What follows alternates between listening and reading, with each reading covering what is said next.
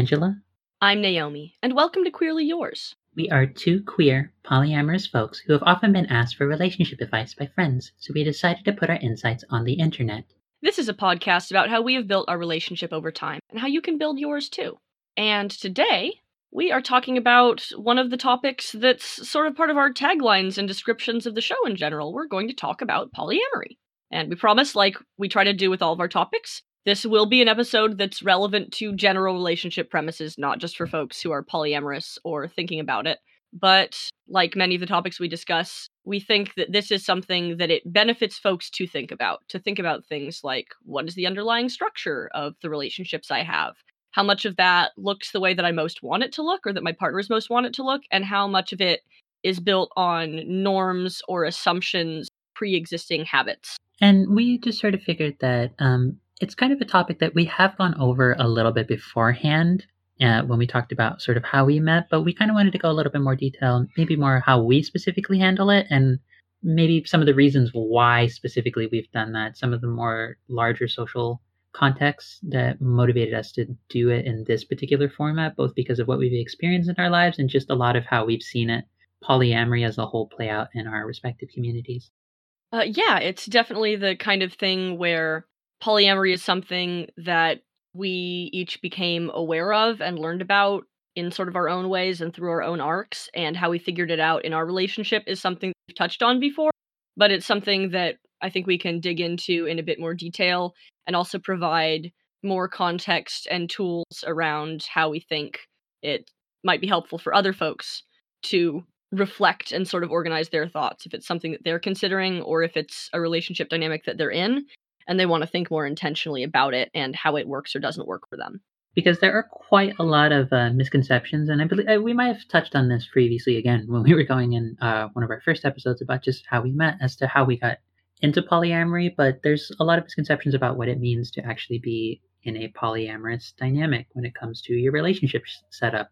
And one of the probably first things to talk about is just how allegedly easy it is to do this. We can both assure you it is not. If you are actually trying to do a loving and committed relationship of some kind, it is not. Yeah, I think that conception comes out of the sense, and especially it's an image that I think generally imagines men, like cis men, in polyamorous dynamics with multiple women, and that it's essentially a way to not commit or to have the kind of ease that you would theoretically have by not committing to people. And that's very weird for me. One, because while it's not inherently something that happens in all polyamorous dynamics, commitment can definitely be a very major part of those setups. The other element is hooking up with a lot of people is not inherently easy either. I mean, it's more easy to just physically accomplish that than it is to do all of the structural maintenance and emotional connectivity of relationships. But neither of those things is inherently easy in any specific way. There are so many contextual elements related to the actual people involved and the setting in which those relationships are happening that affect what it is actually like to do that. So the concept that polyamory is somehow easier than monogamy, particularly by virtue of being in some way less committed or less serious, is definitely something that bothers me, because I think it creates a weird dynamic and assumption also that monogamy is always really committed, which I think pretty much everyone has experiences that suggest that it's not, that people's assumptions around monogamy and what it looks and feels like can differ wildly, and that those communications are perfectly capable of complicating relationships without the dynamic of dating or being committed to multiple people being involved. No relationship format is inherently, I think, the easiest compared to any others, because people have different needs and interests and skills in how they relate to other people, and what they want and what they're looking for will hopefully be easier to organize and to maintain when they are working in a relationship style that they really thrive in. And it's also one of those things where even just getting into like little things, like the assumption that adding an additional person to, let's say you go into it with the most like bright, optimistic way of looking at involving more people in your relationship. If you just go at it from the lens of like, well, more people means more opportunities to enjoy oneself with, or maybe get out and share like in more love, experiences connection, with, experience, like all of those things. Those things can be wonderful and delightful. that also goes over the fact that that's more logistics to handle. And if you've ever been part of a group project of any kind in your life, you're very much aware that people's emotions about how a certain thing should be done get very complicated very easily over the most inane things that aren't even talking about very like important like core fundamental relationship values that you share. Like just getting into, do we see each other at this often? Do Are we okay with if we have a period of long distance? Those are already difficult conversations to have with just two people involved, and not even necessarily into a relationship, just friends trying to keep in contact with one another. Sometimes it's hard to even keep like in touch with friends. To bring additional people into that format is to already invite a whole host of potential like issues that can come up with that. And that's not to say it's a inherently a bad thing to bring more people into it. It's just should be very much from the outset stated. More people is not inherently less complex. If anything, it's more complex. You have added more variables, and people are extremely complex variables. So, yeah, that has a lot of effects. And some also, of them are lovely and exciting, but some of them aren't. Yeah, and also like to touch on your point, Han, about like just monogamy. It's just like certain assumptions we have about what it looks like to be committed to just one person. Like let's start with something just very well, not necessarily simple, but a foundational element that a lot of I know like straight relationships, folks in straight or monogamous relationships, sometimes the two overlap, is even just emotional like monogamy. Like some folks truly believe that like you should only be telling one singular person about your emotions and issues. I've seen that happen a lot along gendered lines, especially where it's like where I've known men, for example, especially cis men, to only want their partner to like talk to them about very deep, when they are willing to actually listen to their partners talk about their emotions, which Too real. it's a little shady, but kind of deserved. But even when they are, they don't really want, they feel kind of uncomfortable that they're sharing all of these other things with someone else and that their partner isn't being the sole person to listen to their issues. They're like, or that they feel like their partner is supposed to be the only one to listen to those things. And it's like, there's a lot of assumptions already built just into that one scenario about what it means to be monogamous just with your own emotional problems or just feelings in general, like providing space for that. That doesn't even involve polyamory. Mm-hmm. Involving polyamory just makes it that much more complicated. That's more people for that to be a problem with. So that can absolutely be a dynamic in polyamory. Another dimension that's making me think of that I think comes up in a lot of capacities is sort of the more mundane and also more insidious corollary to that, which is the situation where, especially the gendered lines element of that, where someone doesn't want their partner to have close friends of the same gender as their partner. And obviously that ends up being broadly and generally a pretty darn heterosexual because queer folks, again, not inherent to any particular group of us, but I feel like definitely we have a sort of increased likelihood of moving in the same social circles as our exes and the people that we like have worked at the co-op grocery with and the people that we go to the organizing rallies with and just the whatever queer associated social spaces we're in, the chance of there being overlap on a lot of fronts goes up, and the chance of being still socially connected in some way to exes or people that we've cared about in various capacities goes up. And so it doesn't mean people don't get weird or jealous or create intense boundaries about things, but the concept of being able to be friends with folks of the same gender as your partner, I think at the very least often that is a little clearly covered when partners are already also the same gender as each other. But there are definitely a lot of situations and dynamics where partners will try to limit the social worlds that their partner can have. And that's a thing that comes out of contexts of control and insecurity and a lot of weird senses of what it means to be faithful and what it means to commit and what it means to connect. And I think the control element is really big because there's this sense that if you can bound in your partner's social and emotional world just so, then they can't leave. And obviously that can be a really, really dangerously abusive situation to be in. And I feel like also, even when none of the people involved are experiencing it as abuse, it comes from a fear of not being able to have situational control that cannot be perfectly soothed because there is no way to make sure that another person is going to be always connected to you in the same way that they currently are. And that's big and that's scary and that sucks to think about in a lot of cases. But if you can't hold that in your heart, it is a lot harder to connect with other people in an emotionally genuine way that approaches them as people.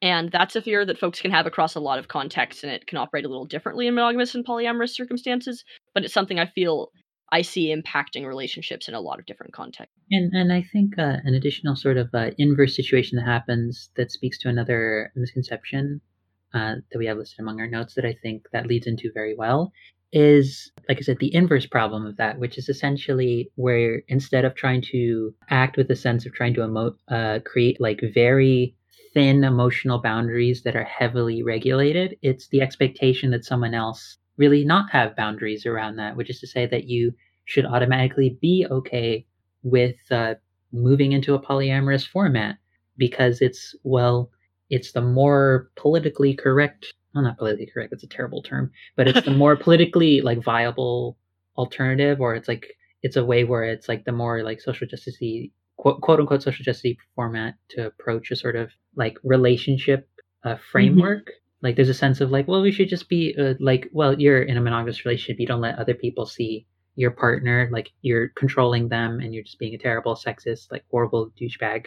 And it's like some folks are fine with monogamy. The problem isn't Mhm. inherently with like having per se strict boundaries until those, of course, like Naomi said, get into an abusive level, or having open boundaries. It's the notion of like, have you actually talked and figured out what kind of boundaries you and any people you become involved with your life in that extreme a level, or even just that not extreme, intimate a level, have you actually talked about those? Because I know we've both in our respective circles have seen people who are like they feel like they're expected to just be okay with folks being able to see multiple partners. And it's like that is ultimately for I think us, I think it's fair to say, or at least my take on it is that I don't think that's what we're advocating when we talk about polyamory as a format that we do for our personal relationships. Yeah, we're much more trying to encourage people to think about what are the boundaries in my relationships? Have we formed and talked about those boundaries in a clear and intentional way?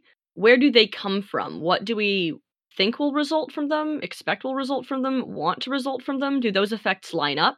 For example, try to think to yourself, do I want something from this relationship that I am assuming or hoping or believing that I can get by asserting a specific boundary?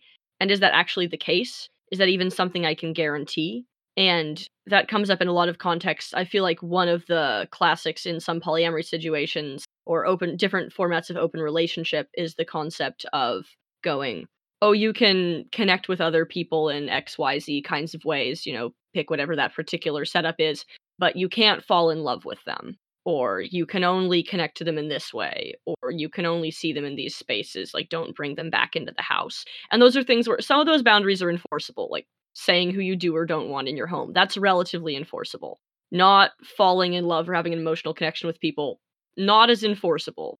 That's something that it's hard to internally guarantee will never happen.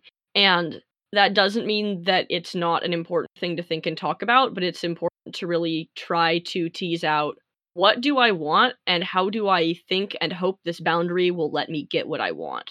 And if I know this boundary is not guaranteed to work, what does that change? What are the underlying needs that I'm trying to assert with these boundaries? And do the boundaries I'm setting serve those? Because I feel like, especially a lot of circumstances where people set boundaries that really don't involve talking about the underlying feelings connected to them, that creates a format where I think it can be easier to end up in a emotionally tender or dangerous place where you think or assume that your partner knows why something is important to you, and maybe they don't understand it, or maybe they do understand it and they're not being a good partner to you by ignoring it, because they are managing to follow the letter of a boundary but not the spirit of it that is actually what matters to you. And so those things are really important. And I'm not sure what the sort of end phrase to that is, but this is important stuff to talk about. We come back to our core message. This is important to talk about.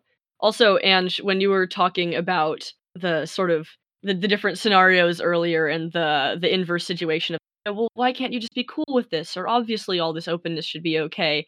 Um, the phrase that comes to my mind is as sort of a summary of certain trends I've seen. Might be, babe, of course I didn't text you back. What, even when you were super upset and didn't know where I was? I'm a relationship anarchist. You know, there are these situations where Like what people say, yeah, you're not a relationship anarchist. You're an asshole yeah, trying to cloak your very shitty communication style in verbiage that you think gets you more social clout. And it's very like, well summarized. and it's also one of those things where, like, to sort of build on those notes of around like needs about what a boundary hopes to accomplish. I've written about this before, and we've talked about this in detail, especially since Naomi's literally proofread the article that I wrote about this in. Is that Mm-hmm. when we're talking about things like jealousy or like lack or certain needs in a relationship not being met, and how the response to those needs might manifest, for example, jealousy or pettiness or frustration with a partner, some folks' reactions to that might think that it's like polyamory or just involving more people will make that easier. Again, very common misconception. Well, if someone else gets a perspective on this, or just if I just let him go and have his fun there, like he'll be okay and then he'll come back to me or something like that. Like those are terrible situations to find yourself when the foundation of it's not a problem of like needing more sex or even necessarily needing more quote unquote love. That's a matter of like there are serious feelings of self worth and jealousy that are not being attended to. There are serious needs, whether they're emotional or just relationship wise, that are not being attended to. Because at its core, a lot of those feelings of pettiness, frustration, and jealousy, those are feelings. They're directed feelings. They're jealousy of something. They're feelings of frustration with something. They don't just appear out of nowhere. They're founded in something much deeper. And there's a lot of problems that can easily emerge when you try and treat those very deeper foundational issues or misconceptions, even just about how you set boundaries or communicate with your partner or how well you communicate, that don't get solved when you just add more people into it. Or in a lot of ways, I guess when I'm thinking about this, I think the misconception is less to do with polyamory and more to the idea that polyamory, of course, must equal just more sex with more people. Therefore, if we just add that in, it's easier.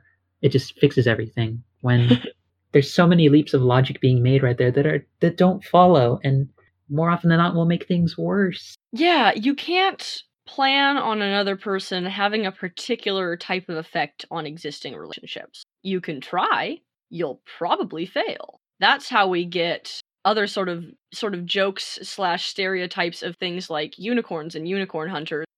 Which I also realize we didn't super go over the term polyamory and what it means. We can go to that in a sec too, but a unicorn is a term that often gets used to refer to particularly bisexual women who are comfortable dating an existing couple that includes a man and a woman. And so unicorn hunters are couples who are out looking for a unicorn.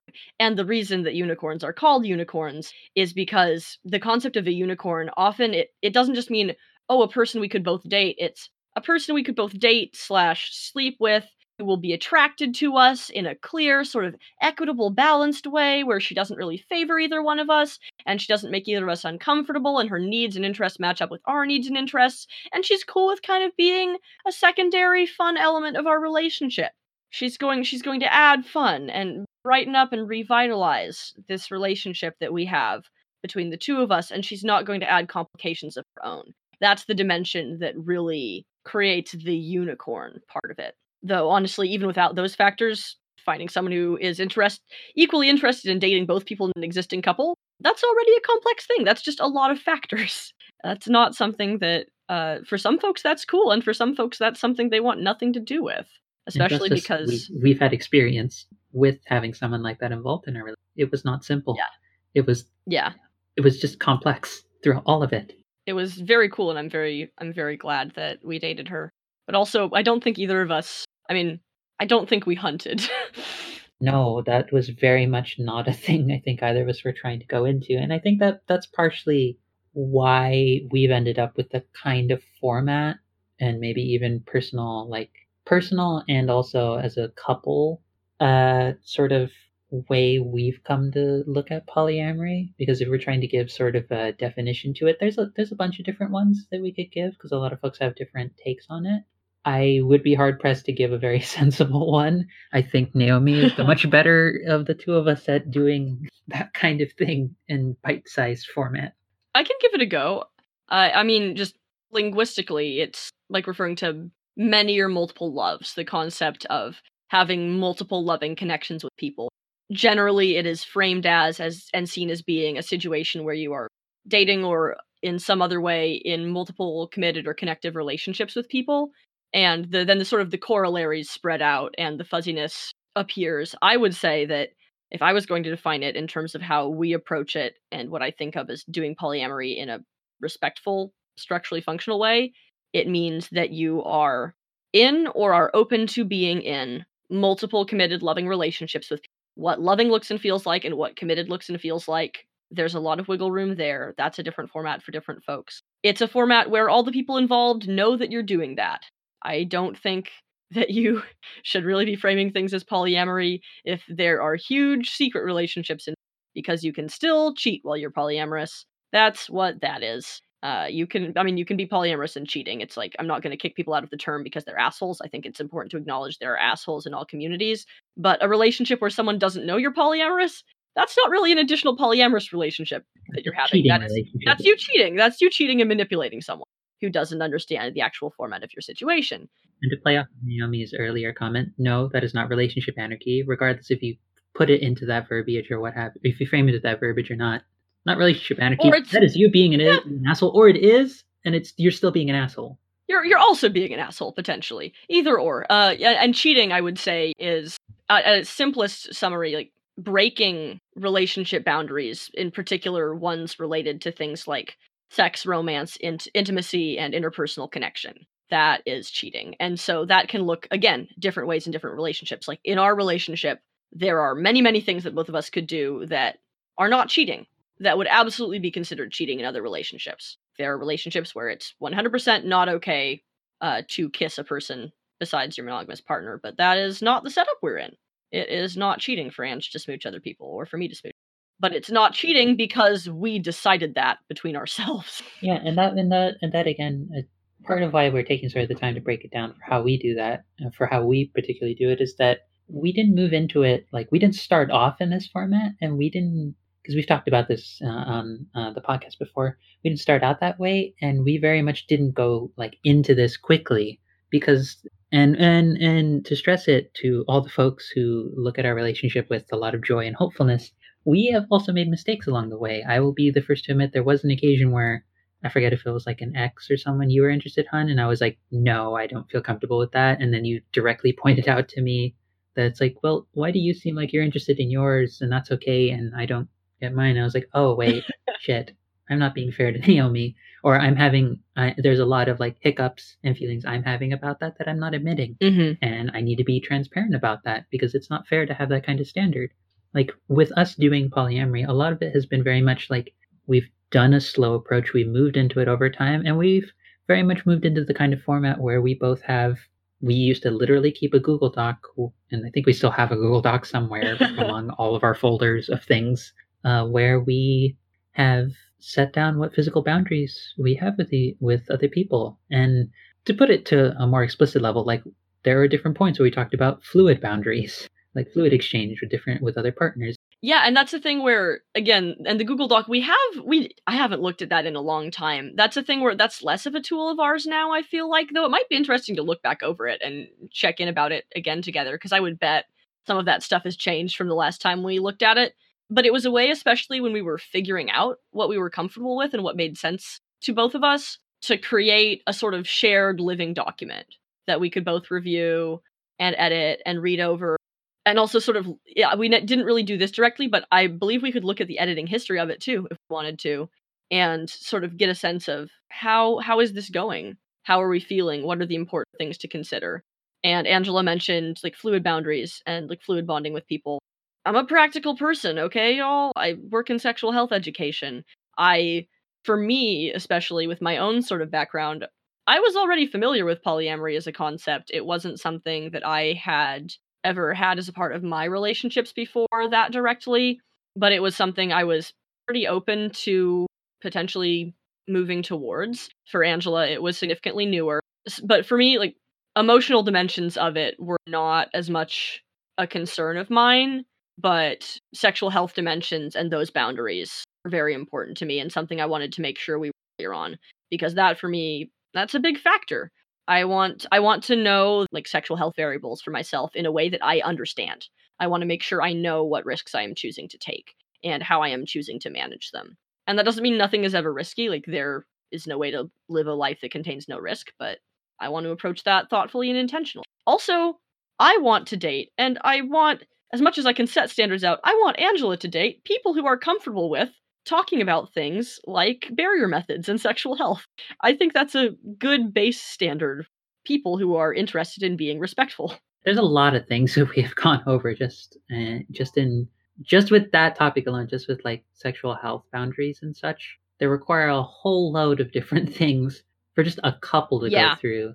And that's sort of a conversation. Like if we're being, I'll say this somewhat jokingly, but also seriously. If you want to take a buzzkill sort of approach to thinking about polyamory at its most bare bones and the unappealing parts of it, the unglamorous stuff, as my partner has phrased it on another occasion. Those are all conversations that if you genuinely, I would say, I would argue, if you genuinely respect your partner and want to treat them as someone who's like an equal to you have those conversations about with every single one of the people you might become involved with.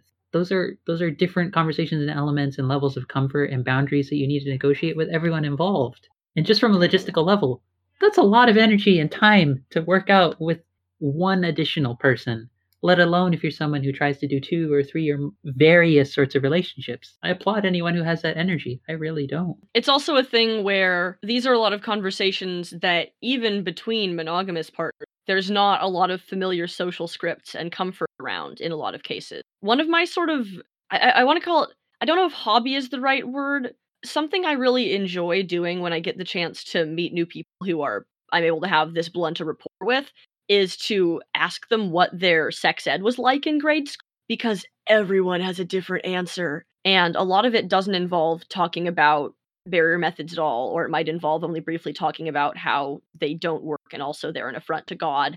Or it might just tell you, use them, but nothing about how to have those conversations. One cheesy worksheet about how to have those conversations that makes the whole concept feel deeply awkward and unappealing and still very, very nebulous and scary. So I don't think having those conversations is easy. Honestly, that might be something, future episode topics maybe.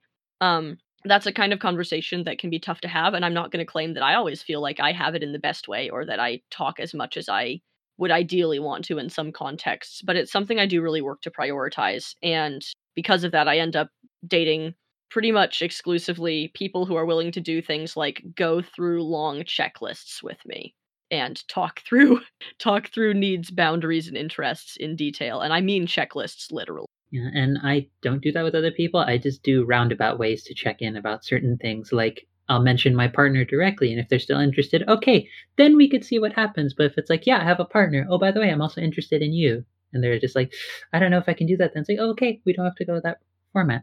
I just do that because that's the simplest way I found to just go about indicating whether or not certain conversations are going to happen. And those are some of the conversations that are kind of critical to even thinking about whether polyamorous format that they're included in is going to work. Talking about having worked as a sexual health educator is kind of both the way I flirt and also just be upfront with people about how I want to get to support the folks in my social circles and what to expect of me in relationships. Because it's like, hey, I'm open to talking about this stuff if that would be cool and supportive for you, whether or not we're romantically connected in any way.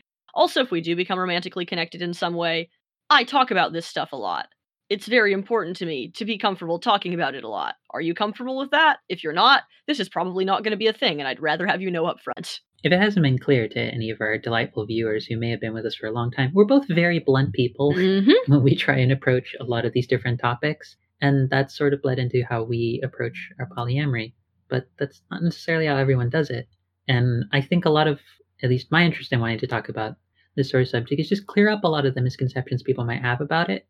And also just make a little bit clearer, at least from our experiences, what's really difficult in general about trying to do them and why it's not something that you necessarily have to be okay with. And it's not because you're secretly a sexist, terrible, You're you not have enlightened. internalized misogyny or anything.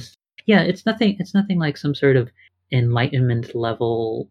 It's not some level of enlightenment that you haven't reached and just haven't become open to. It's like, no, our interest for doing a lot of these podcasts is to really just talk about relationships in general, romantic, familial, friendly, any the ones that fit the lovers, friends, or in between areas. Our interest in talking about these topics is more what are some assumptions people have, and what are some areas and tools that we can provide that maybe work on those a little bit more. Because we all have a lot of assumptions that we bring into our relationships about what we think we might want out of other people or what we want to have with other people. And both of those come with a whole lot of expectations about what the other person's supposed to do. Because even if you just want something like, I eventually want marriage, or I want to be able to like sleep with certain kinds of people, it's a lot of expectation on other folks, and not everyone's going to immediately be for that. Or or folks, because of the complicated histories they have around, let's say, a committed relationship, physical intimacy, or emotional boundaries, or any of those sorts of things. It may be difficult for folks to do that.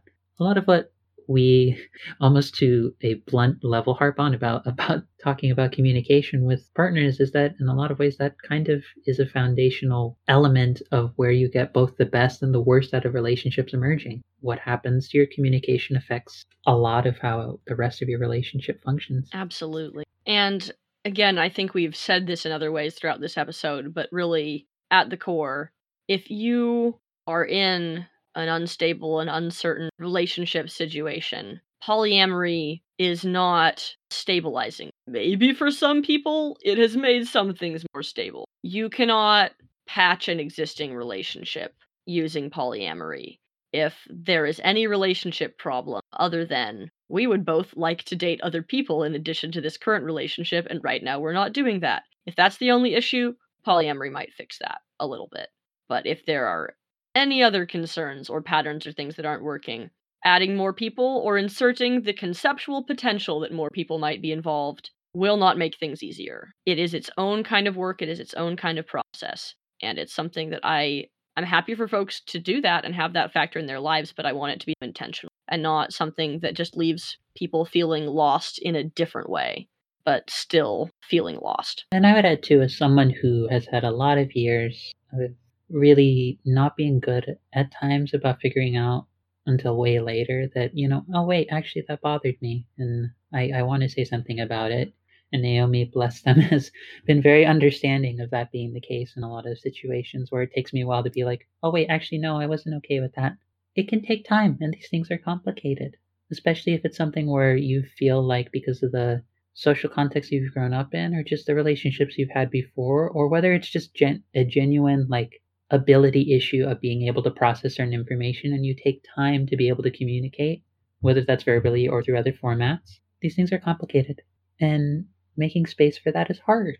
Relationships are hard, and it's not to say there's not a lot of fun and enjoyable elements to them, whether they're a monogamous relationship, polyamorous, or just a weird transition state where you're like kind of this, kind of that, or multiple things. Or you don't like terms, or you're in a different social context where those terms are not as relevant, but yeah. Yeah, relationships are difficult. And if there's been any sorts of themes that have been consistent outside of just us somehow, no matter the topic leading back to communication, is that also like these things take work and people have varied experiences about what kind of work that they put into a relationship are treated as mattering. And sometimes it takes a little while to get to a point where if you think you've been okay with a certain boundary and then realize, oh, wait, maybe I want to lean back away from that or maybe stretch it a little bit more, that's an okay conversation to have. And again, if you have an unstable relationship format and you want to consider polyamory, I at least am not saying don't do it,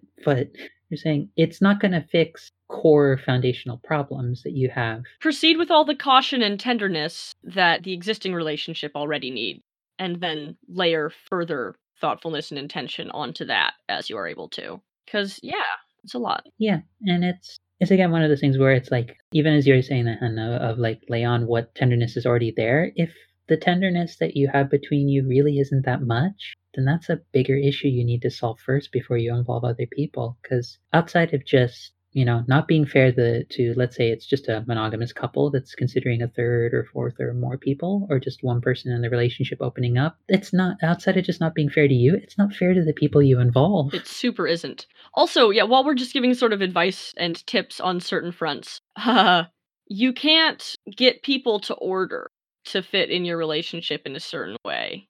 And if you present yourself as doing that, many people are going to run far away from you. That's one of the other sort of unicorn hunter elements. Often you will even see profiles or get messages that involve phrases like, "We are looking for a woman who," etc., etc., etc., or even just, "We are looking for a woman, female, chick." The language, there's a lot of uncomfortable language directions it can go. But if someone feels that you are approaching them in part because you're looking for a sort of general shape, some further ladiness to bring into your existing dynamic, a lot of people are going to go, "Wow, this really doesn't seem like you have any distinct interest in me as a person. This seems like you're interested in a fantasy concept." So don't do that.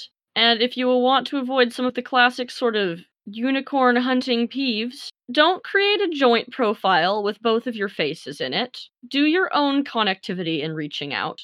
Even if you want a relationship to be a package deal, you can't guarantee other people that.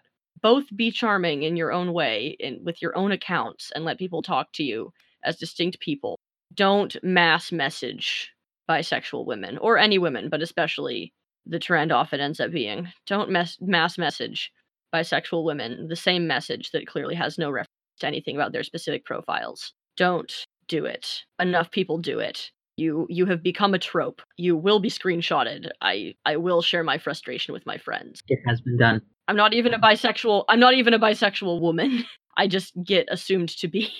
I am a bisexual woman, and I can say, please don't do this. And again, I don't think you necessarily have to say this, but I want to make this clear. The issue is not with wanting to seek multiple people out. That's not the problem, because I know that a lot of folks, I know that there can be the potential to hear that and think that that's us wanting, that we're essentially trying to throw, let's say, bisexual people under the bus. But it's no, there have been a lot of people across the sexuality and gender spectrum who have been really shitty around a lot of fronts and been hunting. Also, a lot of the time it's heterosexuals doing this too, so. Admittedly, a lot of heterosexuals doing this as well. But it's me, because it's I have bi defensive feels. Oh yeah, I know. I want folks, regardless if we don't have to say this, I am making it explicitly clear. Please do. We're both bi. Bi people are awesome in many dimensions too, and queer folks of many stripes are affected negatively and uncomfortably by this weird bullshit that unicorn hunters and associated creeps using polyamory as a context and smokescreen. It affects a lot of us, and we're not ragging on anyone's sexuality. We're ragging on shitty behavior patterns. Yeah, and as is always the case with me being the writer of the pair of us, wanting to give a metaphor for folks who want let's say, a painful and uncomfortable but should get the point across image to bear in mind.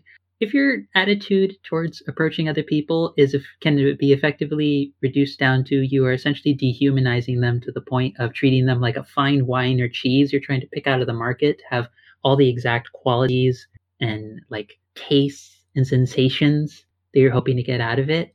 And I do say it intentionally, because sometimes that's kind of the vibe a lot of hunters and chasers give off. You're probably not going about it in a really healthy format, or you're going about it in a way where it's if someone else is interested in that format, great, wonderful. But there's going to be a lot of people who feel very uncomfortable and, like I said, dehumanized by that. Don't treat people as things. And there's a really unsettling risk of that when you do the hunter kind of route. It's really uncomfortable. It's also boring. It tells people that you're unimaginative and possibly inconsiderate and didn't do much research. So those are all layers that are important to think about. Our personal peeves are coming out through this, but I feel like they still relate to important dynamics to talk about. One thing I feel like I can say on the advice front from a different angle is that sort of get your house in order. And I don't necessarily mean just physical space. I mean, think about your existing relationships and how they are, because the more good foundation you have there, the more skills and tools you have for thinking about what you want with other people in other contexts. And also, other people see how you relate to the people you're already connected with. And I believe we have had multiple people directly tell us that the relationship that we have with each other, the connection between the two of us, is one of the things that drew them to us. That we essentially had a pre-existing demo of the fact that we are good at communicating with people we care about, and that we do really openly care about folks and express that in warm and supportive ways. And so for folks who are looking for polyamorous and open dynamics, that's essentially like your social resume is having relationships that you have already established that are good and loving and kind things. And that's not inherently about romantic relationships. That's just about, are you being a good person? Like, are you actively working to be a kind, supportive person with the folks who are important to you? Does that show? I think an additional hilarious way of formatting all of that or takeaway from all that is that you don't need to be a hunter if you just naturally have people gravitate towards you because you're being a decent person. Like, you can attract people and people will be interested in wanting to be with you if polyamory is a format you want to have because you just are being nice and good and show and model behavior in a relationship, whether or not it's romantic or not, that is shows you care. And that's kind of what really a lot of decisions about what kind of format you want to have in a relationship are based around. They're based around communication, like we always talk about, because we talk about communication a lot on this podcast. But some of it is also, like, at its core, an issue of care. Do you feel like you have the capacity, not necessarily like not the potential, just the capacity, just for being honest, for your experiences at this point in time with your histories and navigating and making space to grow, develop, and care with someone else? Do you feel like you can do that with someone else? Great. Maybe a monogamous relationship works for you. Do you feel like you can do that with multiple people? Great. Maybe polyamory is for you. Do you feel like you could do that with one person and maybe over time have additional formats where you just want to show affection in a physical way, or you want to show affection in a sensual sort of way? Do you want to show it in an emotional support sort of way?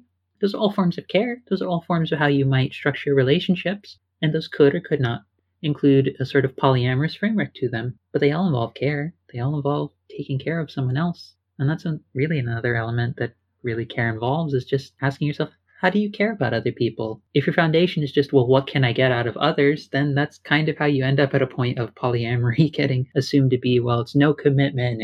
I can just have sex with multiple people and that makes things easier. Well, that really only makes sense if you think other people are just sort of props to get used. Yeah, it doesn't work if you are actually seeking to engage with them as other people. And that doesn't mean that you can't have sex with a lot of people and have a lot of fun with that and not be deeply committed, but intentionally communicating about that is still a process and still something you have to do intentionally. You don't get to assume that everyone is equally cool with your particular approach. You have to do the work of finding out what approach feels good and fun to other people. Because there are plenty of folks in the world who love hooking up with other folks and do not want or need commitment, or may actively not want commitment.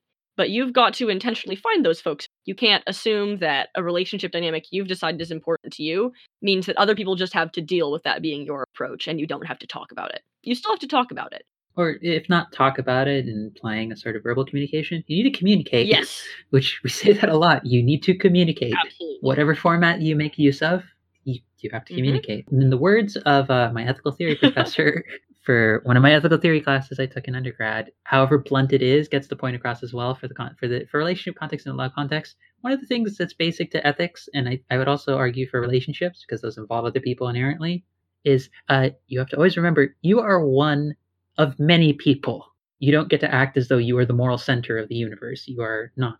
You have other people you kind of always have to consider, especially if not kind of always in relationships. You are one of many, which also means your likes, interests, and expectations and histories and assumptions are also one set of many. You got to sort that stuff out. Sometimes I just really fucking love the effects of your dual philosophy and psychology degree.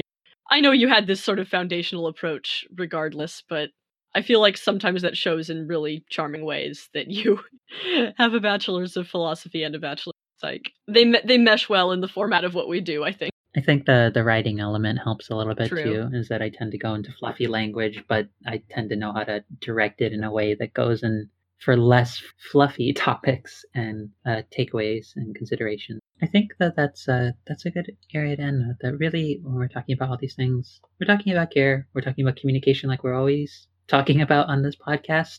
And really, it's whatever you decide with polyamory, that being polyamory at its core just being about whether or not you extend to multiple relationships that have negotiated boundaries. Those could include physical, emotional, sexual, because physical and sexual are different to an extent. You really just have to talk about it.